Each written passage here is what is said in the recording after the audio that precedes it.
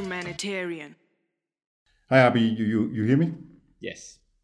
Good. Hey, thanks for doing this. I really appreciate it. I'm sure we'll have a great episode come out of this, actually. I can't wait.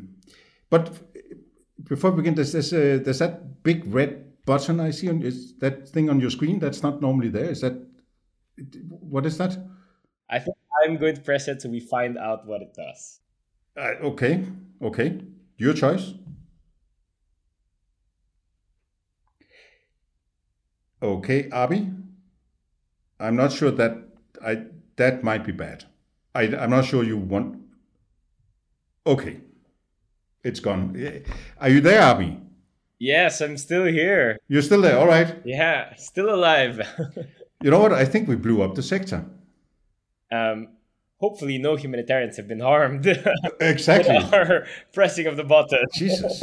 I'm a bit. I'm not saying I'm regretting inviting you to this podcast, but that is a bit more than I bargained for. But yeah, what do we do? Well, I think we need to build something from scratch. All right. So we basically have nothing left, if I understand the message on your screen correctly. The sector simply self-destructs. And so where do we begin from here?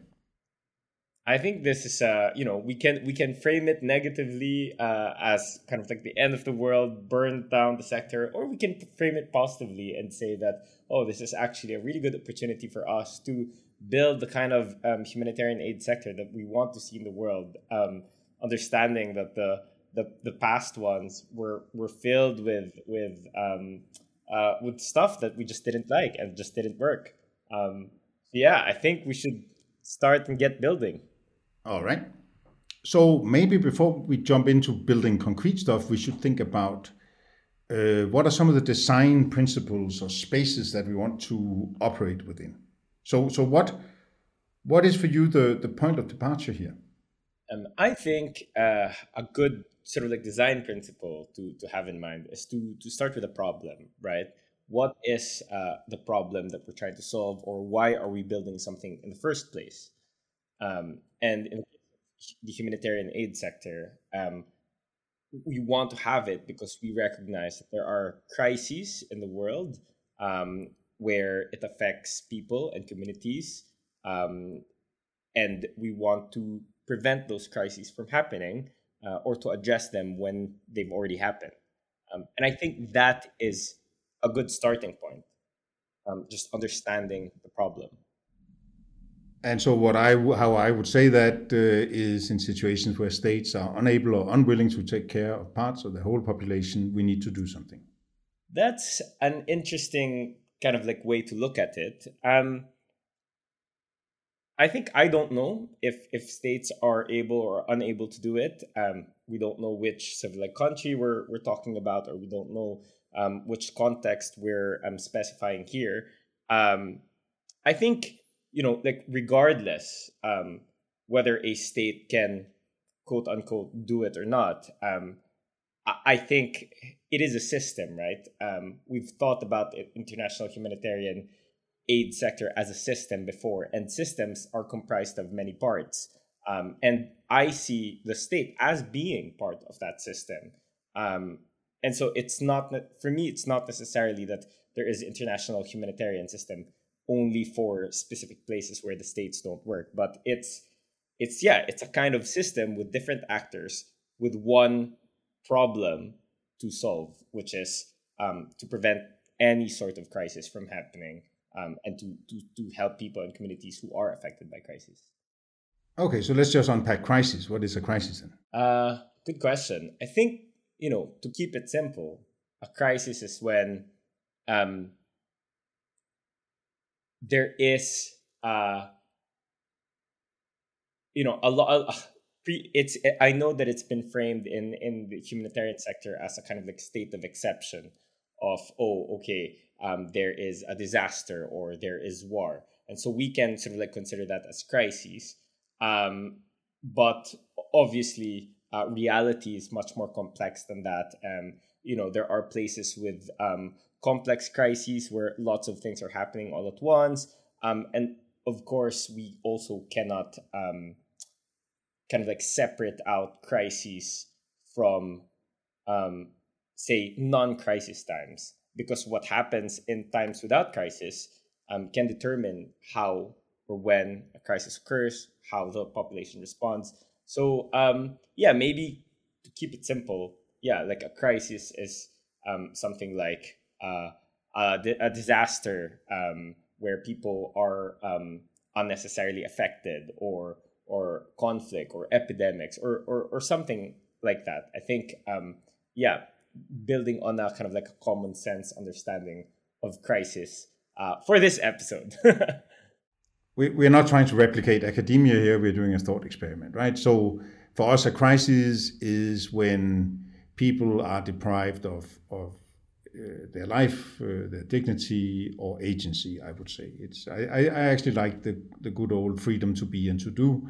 When people don't have freedom to be and to do, then we have some kind of a crisis. It's of course a slightly broader. I think it's a slightly broader definition than we often use in the humanitarian sector. So are we opening up the floodgates here to deal with any sort of development problem? Is there a need to distinguish between development and humanitarian in our new world? I think we should open up the floodgates, and I think we should collapse that distinction. I focused on crises because it's a specific experience, I guess, of people, compared to sort of like just non-crises, where they're experiencing sort of like poverty. So while I think they're two distinct experiences, their causes, their solutions are interwoven. So yeah, maybe I mean, like, that's a good prompt, right? Maybe the first thing that we should sort of like reconceptualize in rebuilding the international humanitarian system from scratch is this concept of humanitarian. Maybe we should just not call it humanitarian. Maybe we should just call it the international problem solving sector, with a specific focus on solving the problem of crises, in particular, the experience of crises. Maybe problem solvers without borders. I love that. Yeah, it's quite original, I think. Okay, so we we have quite a broad set of problems we're trying to solve. We are trying to think through how do we put in place a system that can help people experiencing a crisis. We don't want a hard sort of a hard barrier between protracted development problems and sudden onset crises. We think we must think these things holistically. And the challenge for us now is to then think through what do we then need to put in place? What do we need to build to be able to meet this rather amorphous, I would say, set of problems that we're trying to deal with? So personally, for me, I would start with the people and the communities who are experiencing these crises, these problems themselves. So let's start with them, right? How do they understand the problem? What makes crisis a problem for them, and how do they think this can be solved, or how are they already solving it? So starting with people and communities. So if I can argue against that, I would say that's all well and good, but if your house is on fire, you don't want the fireman to sit down with you and discuss how do you perceive this fire. You want him to get you out of there. That's true, but then after that act, taking this like very small sample that you gave, okay, after that act, okay, you got them out of the fire. Where are you going to put them, or what are you going to provide to them? How would they like to sort of like proceed from then on? And even before the house becomes on fire, I think it is for this kind of like brand new system, I would think that we would be asking people how to prevent the fires in the first place, right? So how to prevent crises. No, absolutely. But I think what we know about the world is that no matter how well we prepare, even very very well prepared societies can experience situations that overwhelm their capacities, right? And so I think what I would like to maintain, because I do agree with your overall thrust here, that that of course we must start with looking at the agency of the crisis affected populations, and that must be the centerpiece of what we do. But there is a subset of situations, the first days after an earthquake, a massive flood, the big natural disasters, a fire, that sort of that's those sort of overwhelming incidents do, I think, call upon a special skill set, sort of if you want to operate in a nation state framework, a sort of a civil protection sort of frame. You need those assets somewhere. I think that's fair. We've just destroyed the humanitarian system, but we're not. Our knowledge remains, right? So if we destroy the system, but our knowledge remains, then we know that in these cases, it is local people themselves who are the first responders in any emergency. When there's a fire, it's probably going to be the local fire department. When there is flooding, it's going to be sort of like the local authorities, the local civil society, even just their neighbors, private sector, etc. And it's only after that sort of like this so-called international humanitarian sector comes in. And so that's why, going back to the example, I think there is already something that is happening at that sort of like particular local context that then we can build on. Fair enough. There's always something, and I fully agree with you. The people we tend to look at and talk about as victims are often actually the true humanitarians who do the bulk of the rescuing and the lifting in these crises. So I take that point. And I think actually as we move forward and begin to come up with new things we want to build, I think maybe let's try to really keep this in mind, that whatever we build must serve and support and underpin that ownership of the community involved, right? And if we somehow detect that it's not, I think we need to figure out why that is. Exactly. No, I agree. All right, so we have the foundation now. We think that crises must, in a sense, I hear you also, that in a sense must be defined by the populations themselves, the way they think about them is the point of departure here. They shape the humanitarian narrative, if you want.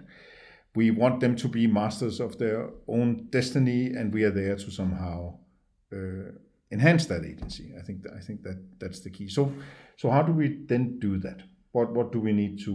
What kind of resources? What kind of systems and capabilities do we need to have to do that?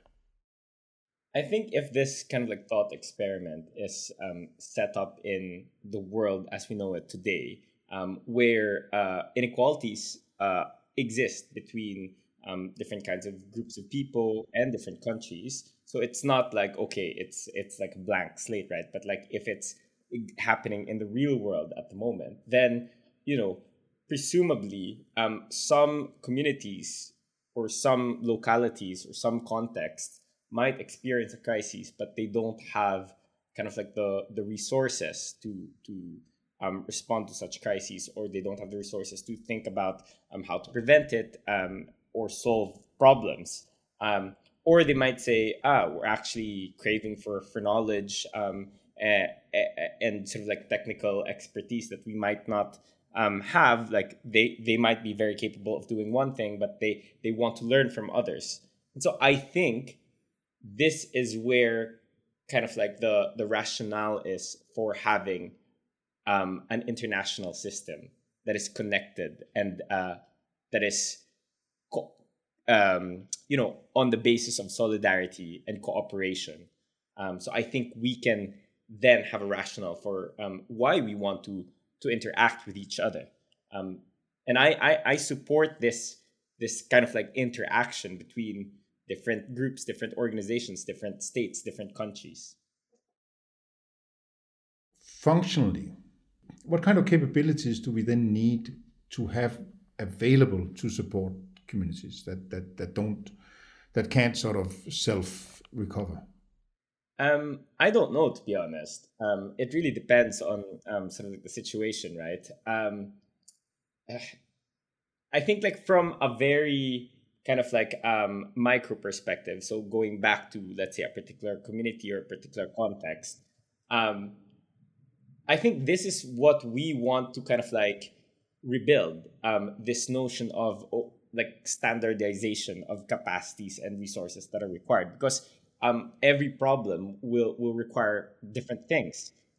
One of the most interesting things I've read before is that it's about the future of work, and they're saying that the future of work is going to be somewhat like the way that things are done in Hollywood, where they have a project in mind that they want to kind of like create. Then they kind of like all come together, different sort of like parts and different people and different capacities. And then once that problem is solved, then they kind of like just disband. It's I mean, it's a flawed analogy, because obviously you don't want to kind of like disband immediately. You want to kind of like hold those relationships. But I think the insight here is one is what's the problem and what does that problem need. Yeah, I think it's a great analogy. What I like about it is the agility of the institutional setup. So you build what you need for the context instead of having it predefined. And then secondly, instead of coming to the field with sort of broad spectrum humanitarian approach, the humanitarian Swiss army knife if you want, you come with a set of the world's sharpest kitchen knives. You come with some really high level specialized capabilities that can do the job and that are there for that very punctual insertion, and then they leave again. Exactly. Yeah. So, but I think what's interesting to talk about is functionally, sort of in a generic sense, what are the different chef's knives you need? What are the different capabilities you need, right? And so for me, one thing is you need somebody who absorbs or connects the international capabilities with the local context. So if you have the world leading expert on, let's say, dam repair, or maybe there's an environmental hazard, or maybe there is an issue with crops that no longer grow like that, then how do that specialized knowledge, how's that transferred to the population? I think there's for me the first type of quote unquote humanitarian is the connector, is the person who interfaces with the community and understands what they say and is sort of the translator or the bridge to the international. Do you buy that? Uh, no, not really. I mean, like, how do you know that they need it, right? Well, you were the guy who was saying sometimes there will be communities who don't have enough resources or don't. I think you even said, or they don't even know that they have a crisis, or something along those lines, right? And so, how do you then engage with a community like that? Yeah. So I mean, like, I guess I said sometimes. So potentially that's something that they would need. I guess like I just want to again push back on these sort of like universal notions of, oh well, we need a connector type, and it might well be that a community somewhere experiencing a crisis might need that, but I would not say that that is should be a part of the toolkit, right? I think the higher level principle makes sense. You want people to be connected to the resources that they need, and I think said that way and framed that way, I would agree. I don't know how that looks like. Does that look like an intermediary organization or even individual from one country that is like embedded in another country? Does it mean kind of like a forum where people can sort of like come together and discuss their capacities that they can share? Does that mean sort of like a different governance system, or improving an existing governance system within that local context? I mean, I don't know. Uh, like, so it's yeah, for me the higher level principle is great, but I'm not sure about the need for this specific individual as a connector. Okay, I think you need it actually. I think otherwise the absorption capacity will not be there. The question I was to ask you is, if it's not needed, why doesn't it just happen all by itself?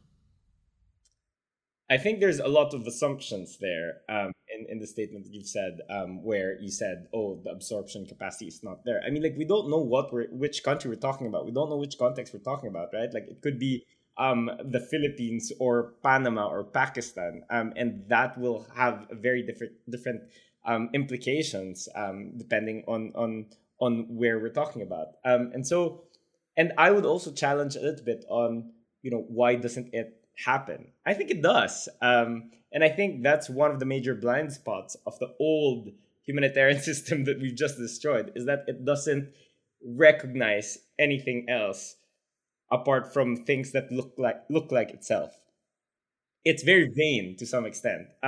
Actually, there's so many initiatives happening in different places that are trying to solve a problem. I agree with the vanity actually. I think one of the basic problems we have is that we are able to shape the humanitarian narrative in the way we want, and that's not really challenged. And what I liked about where we started out was that that we said we want that narrative to be shaped by the communities themselves and for them to be drivers of that story. I still want to take you up on on what you just said, because I think we have to get a bit closer. Right? It's all good, well and good, and say that context is king, and you can't just sit here and conceptually design capabilities that can be used all over the world. But it's also not very satisfactory to just say, there's no way you can compare the Philippines with El Salvador or with Burundi, or there are things you can compare. There are obvious patterns. And I think I would hope that we would be able to somehow create a system that could respond and help these communities. But maybe, what are you saying here? That we can't really do anything, or that we don't need to do anything? So what I'm saying here is that I think this is the area that we have to push back in, because this was the syndrome of the old humanitarian sector, which is this universalizing tendency, the standardizing tendency of there must be some sort of like system, or there must be some sort. We have to put something new. We have to put something on top. So I just want to push back on that, and I think let's focus on the goal. Let's focus something that you can compare is the outcome, which is a problem solved. So let's focus that. Let's make our kind of like indicator problem solved.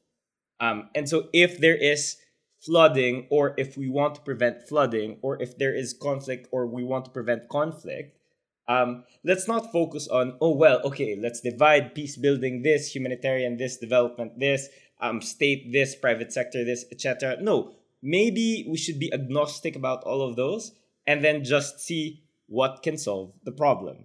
And I think it's a very subtle, but I think it's a very sort of like powerful shift in the way that we're looking at things. I mean, this organization, the Alliance for Empowered Partnerships, A4EP, they released a document about their kind of like reaction or recommendation for the Grand Bargain 2.0, because it's the 5-year anniversary, right? And they used like a phrase that I really like. They're saying that the international humanitarian sector is encouraging this monoculture instead of biodiversity. And I think, yeah, this is great. I love it. I think, it's not that, there will be things that are common, probably. It depends, again, like on what we're looking at. I also definitely acknowledge our sort of like common humanity, which is the foundation for why we're trying to help each other. But our expressions of our humanity, of our altruism, should be very different. And we should just embrace and acknowledge that. I think once you start digging into the root causes of the problems we're dealing with, you very quickly run into factors external to the community affected by crisis. And you somehow need to tackle that. And so how are you going to address some of the more structural issues if all you have is, or we must sit down and develop a deep contextual understanding of this community's perception of their own crisis and build from there? But you don't want anything on top of that. I think I hear what you're saying. And I think, I'm not saying that there shouldn't be anything that connects uh, sort of like the resources and capacities. Like when I go back to what I said earlier. Oh, they if they want to share sort of like knowledge, or if they want to request for resources, then there must be some way to do that, right? So fine. I guess I'll concede to the point of there must be some sort of like infrastructure. So I don't want to call it system yet, but like there must be some sort of like infrastructure. Some Lego blocks. Yeah, that enables people to kind of like ask for assistance if they want to, or receive assistance if they want to, or share their knowledge if they want to. So yeah, fair enough. Good. So what are the Legos we need? I think I don't know at this stage, right? Obviously, I don't have the answers. But something that I want to refer to is you sent me earlier sort of like the design frames of how the humanitarian sector can look like. And you mentioned that it can kind of like look like a starfish. And how, you asked me, how can we expand that starfish so that we reach more people and help more people? And I don't like this analogy, because then it says here that a starfish has a center that anchors the arms, and then the arms can adapt and regenerate. I don't necessarily think there has to be a center. So I think the starfish analogy, and then there's this great book called the Starfish and the Spider, right? That you may be familiar with. But the unique thing about a starfish is that the arms can live independently and replicate themselves, right? So that actually, if you chop a starfish up into two, there exactly isn't a center, and the center is just there to keep the arms together, but they operate independently. And so for me, it's a nice metaphor for collaboration and for some kind of edge organization that adapts to the context it's in, leverages the resources that are there, and build the starfish. Find non-humanitarian force multipliers, as you might say. I think that's a fair analogy. And if that is the meaning of sort of like the center, then I think that's fair enough. Um, I think a better analogy would be the entire forest itself, or the entire forest and sea, where there are different things happening, and there are different actors within an ecosystem. Because as you say earlier, uh, problems can be caused by other things. So for example, a conflict in Yemen is not kind of like closed or exclusive to Yemen. That also involves geopolitics, right? And it involves other countries. And so if that's what we want to kind of like solve, we we can't just look at one thing. And again, this is why I think this is connected to what I said earlier about the blind spot of the old humanitarian sector, where it's so focused on the sector that it ignores what's happening. It inadvertently ignores what's happening outside of it. What's the private sector doing? What's the arts and culture sector doing? What's scientists and the academia doing? What are politicians doing? And I think, again, going back to kind of like the goal of a problem solved, if our goal is to solve a problem, then we have to look at all these things. Yeah, I. So I think we actually agree on most of that.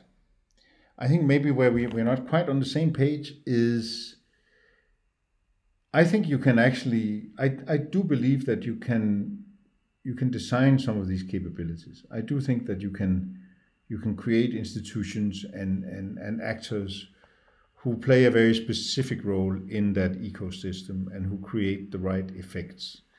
And what really interests me is to try to zoom in on what are those capabilities. I'll give you a concrete example. So in a previous episode, I spoke to a friend of mine called Gopi, who has this idea about dual purposing travel assets in climate vulnerable tourism-dependent communities to do sudden onset response. So the hotel is used to house homeless people when the storm strikes.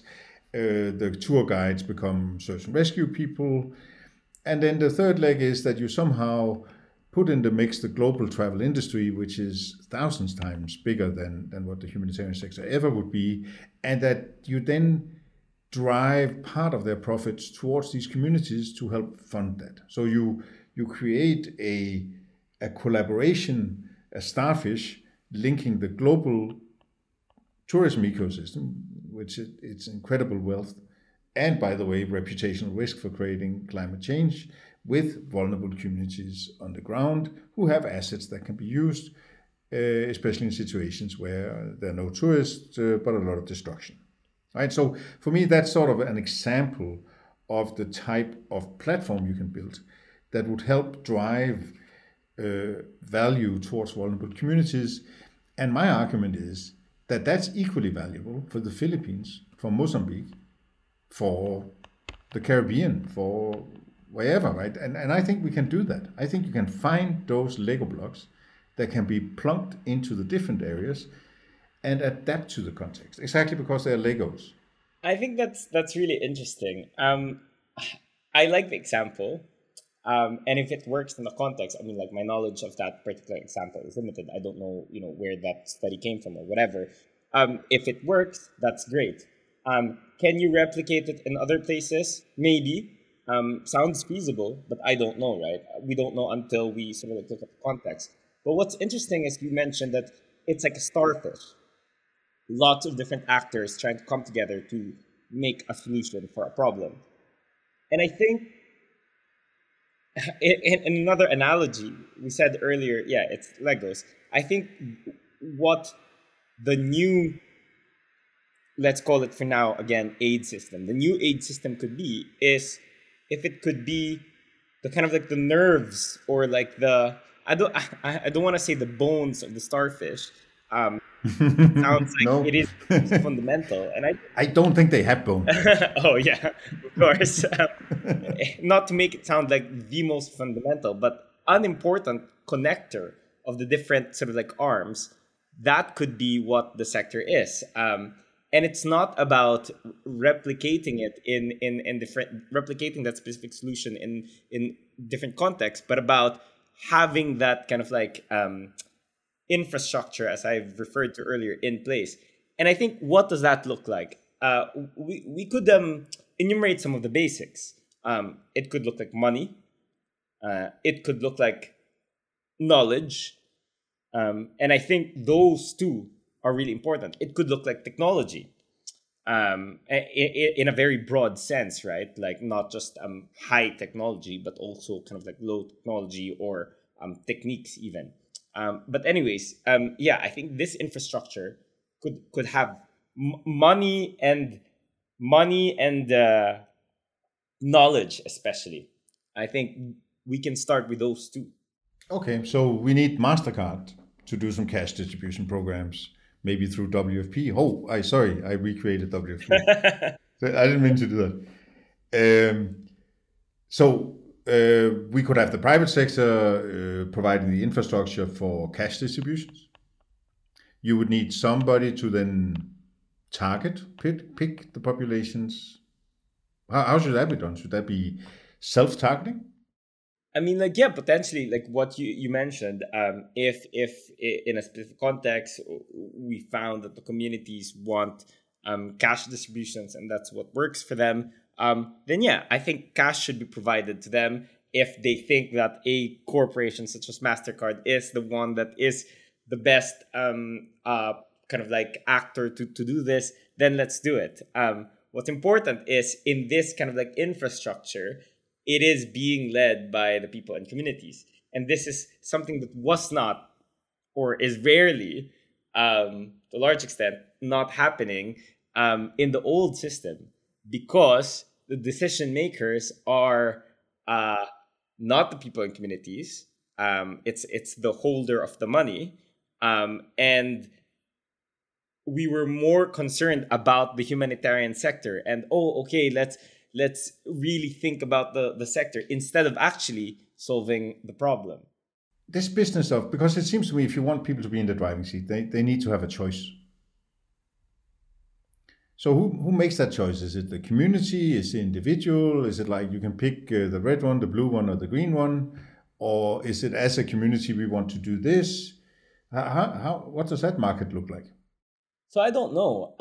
I don't know how a community makes a choice. Again, it depends on sort of like the community, right? Like different communities will have different sort of like decision making systems, and I am not unrealistic. I'm very pragmatic. I understand that even within these communities there might be inequalities, and so I think I think we have to kind of like support the community in making the most equitable decision possible, and our support will depend on how that kind of like system looks like. I do think, and I think this might be controversial to some, but I do think we have to then uh, stand for our beliefs, or my beliefs at least, of equity and helping the most marginalized. So I say this because then we're being transparent about our values. We're being transparent about the change we want to see. And so for me, I want to see equity between, for example, a marginalized group, men and women, young and old, people with disabilities, etc. I want to see that, and that's my own value. And so I will, as an individual actor, I might try to look for other people who share my values, and we might form an organization, and then our organization will then sort of like fight for that value. But isn't that what's happening today? Isn't that what civil society is? And isn't that what all the NGOs we have? Isn't that what they are? And that's great. I think that's great that different NGOs, in that old system that we've destroyed, I think it's great that they have things that they want to fight for. Perfect. I think the kind of like the balance that is missed in that old system is that because of the feedbacks and incentives, it became more about their organizational mandates and their organization, rather than actually solving the problem. And because of the way that it's set up, and the different incentives, an organization who wants to increase their income will then, to some extent, make the things like needs assessment, and applying for funding. It's a bit perverse now because they're focused on their organizational growth instead of actually starting from people and communities and asking them, okay, what problem do you want to be solved? Okay, Avi, here is $10 million. You cannot spend it you can't give it away to people. You have to build something that helps people. What are you building, and how will you avoid falling into the same pitfalls that you just identified for the old system? I'll just give it to people and communities. No, that's not. The rule is you can't do that. You have to build something that amplifies your impact. How do you do that? But why, right? Like, why can't you give that? Why does it have to sort of like amplify an impact defined by who? So for me, if I were the purse holder in this scenario, I have $10 million. The people and community, they have a problem that they want to be solved, a crisis that they want to address or prevent. To be honest, just give it to them, right? Just give it to them, and then engage. If then I see, or an organization sees that there is inequity within their communities, engage that community. But I'm not sure the best way to do it is to tie the money with whatever principles or goals I have that they might not share. So, how does that fit with what you just said about wanting to target the most marginalized and actually having those values you wanted to fight for? How does that fit with what you just said now? I mean, as I've said, I will engage in other ways, in ways that potentially could work. So, whether that's sort of like advocacy with local authorities, whether that's uh, more community campaigning, raising awareness, whether that's some other kind of like activity. But then I don't think it's wise to personally tie that change that I Great. want to see I on the agree money with that that. the communities and people I need. think that one of the fundamental problems we have with the old sector is this sort of cradle to grave business model where you become you handle the risk of a grant model of a grant from beginning to end, and you then have to do all sorts of things. There's a lack of specialization, and I fully agree with you that once money enters the equation, your role changes. And what I hear you saying is you're uncomfortable with having the power associated with having that much money, and what you would like to do is do sort of use your power to influence others, advocacy, sharing knowledge, whatever that might be, and that is how you would like to fight for your principles. Exactly. Yeah, and it's about unintended consequences as well. As you've said, it's a process, and with money, that just sort of like amplifies the power dynamics, and that could lead to sort of like unintended consequences. Who distributes the money? I mean, decisions have to be made. We agreed that there's a lack of resources.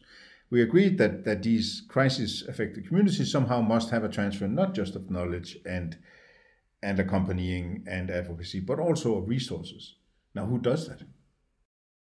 So, if we're setting this new system in the real world again, so then the people who will hold the money would be those from presumably richer countries, right? Like, let's say the UK, the US, European states, whatever. And so they would be the ones making the decision. Now, their decision making process in the old system was also perverted because you've got politicians who are making these policies. You've got the civil service who are enacting the policies of the politicians.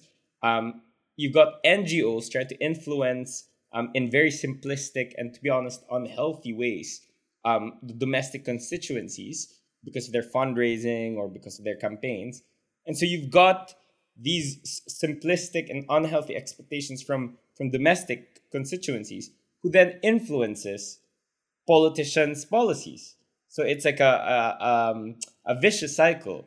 Um, and so you've got politicians saying, "Oh well, we'll reduce aid because charity starts from home, and we won't do this anymore in this particular place because the people do not want that." And so that was the what's wrong in the old.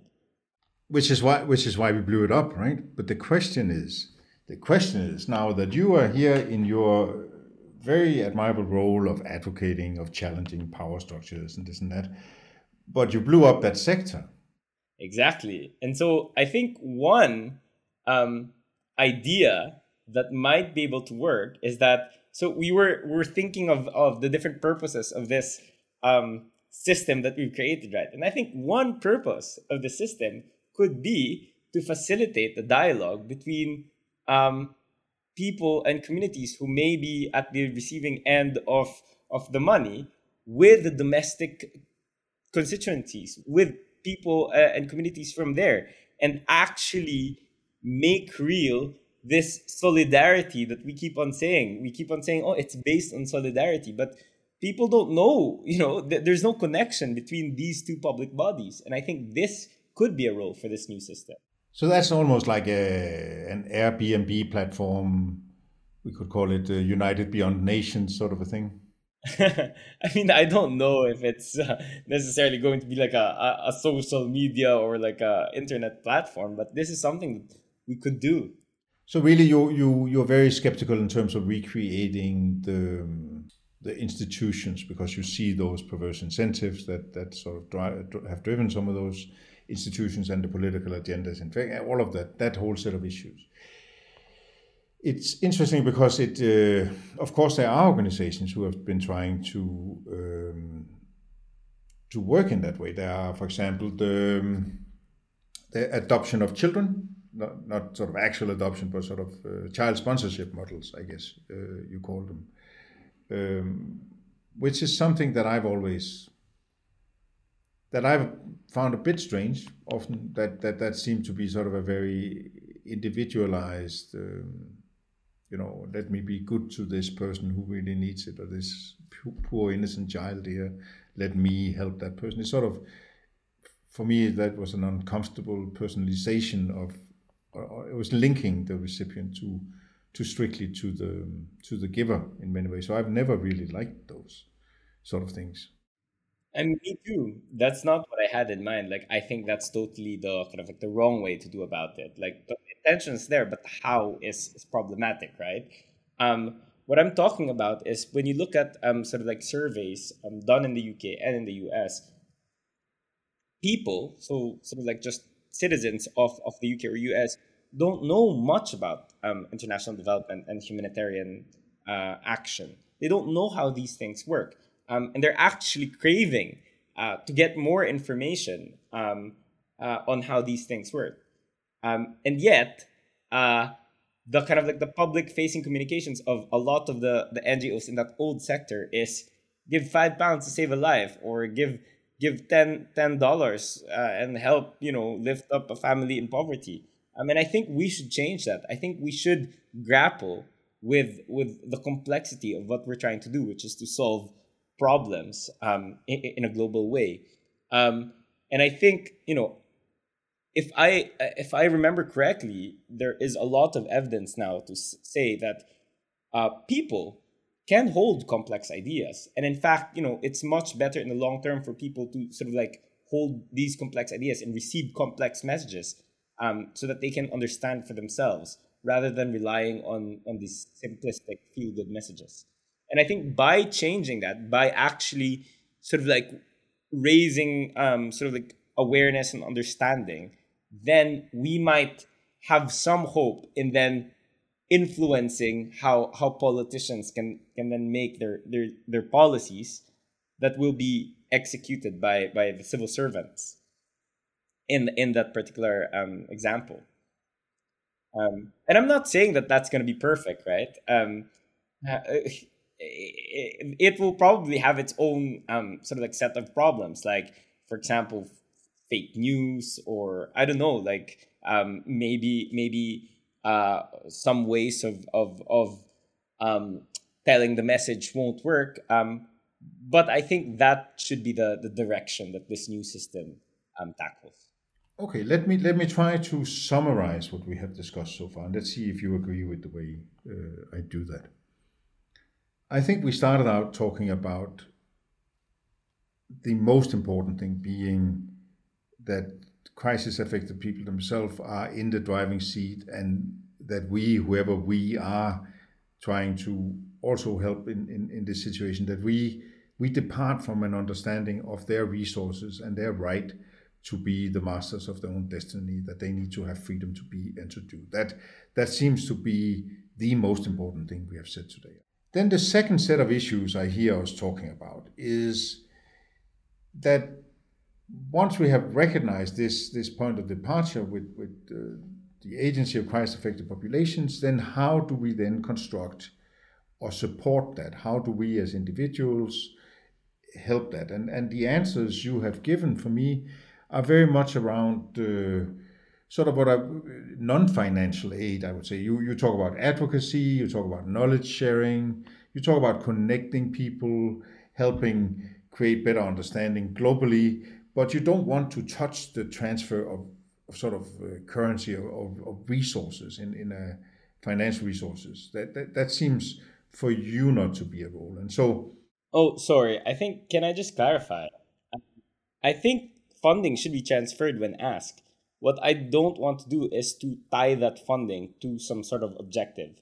As in, oh, we'll give you funding if you work on, say, women or girls, or we'll give you funding if you do this. No, just give the funding. If people or organizations want to fight for their vision of the world, where for example, equal rights for men and women, they can also do that in some other way, but just not tying it to the funding. But if a community asks for funding, then give it to them. It seems to be sort of the blank check model, which might work, but isn't it more complicated than that? Wouldn't you have to? I mean, wouldn't you create a situation where maybe people would ask for too much? Who then decides? Ah, no, you can only have 50% of what you asked for. So I don't know. I mean, like, I guess, yeah, we have to grapple with realities. It's not going to be an infinite amount of resources, and that's a separate conversation. But I think this is the right direction. Again, it's never gonna be a perfect system that's free of flaws or injustices. But I think we reduce the injustice and inequity if we genuinely let people and communities decide for themselves how they want to spend the finances that they've asked for. Thank you for that clarification. Then I think maybe the way to summarize what I hear you saying is that now we don't necessarily have to call this the humanitarian approach, or right? What was it? Problem solvers without borders, Yeah. sort of thing. So what problem solvers without borders do is that they simply advocate on behalf of crisis affected populations. They try to amplify the voices of crisis affected populations and connect them to resources, but they don't themselves handle those resources. Is that what you're saying? I think that's fairly close to what I'm saying. So, problem solvers without borders will work with communities and people who are affected by crisis and basically just try to meet what they need, whether that's money, whether that's knowledge, etc. If the people and communities themselves ask, oh, actually, we don't have any of all of this, can you actually do it yourselves? Then sure, do it. Again, there's no template. It's just the measure is the problem solved. And then the process is that it's led by people and communities.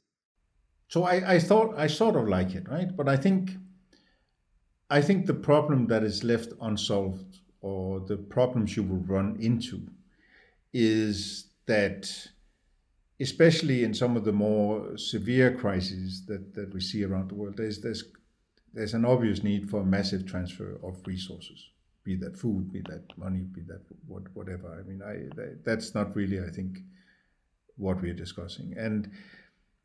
And I think the reason you say what you say is that you can see how, if you the more you get sucked into the implementation role, the closer you get to the money and the power, the more compromised you also become by that power, and the more difficult it becomes for you to simply just be at the service of the community.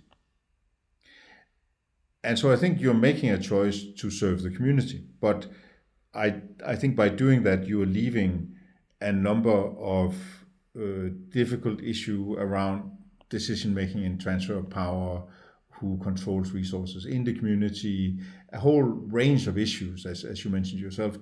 You know, local communities are not unitary actors; they are themselves not equal. They're very hierarchical often, and so I think you're making the right choice, but I think you then also leave unsolved a number of issues that the current humanitarian sector deals with.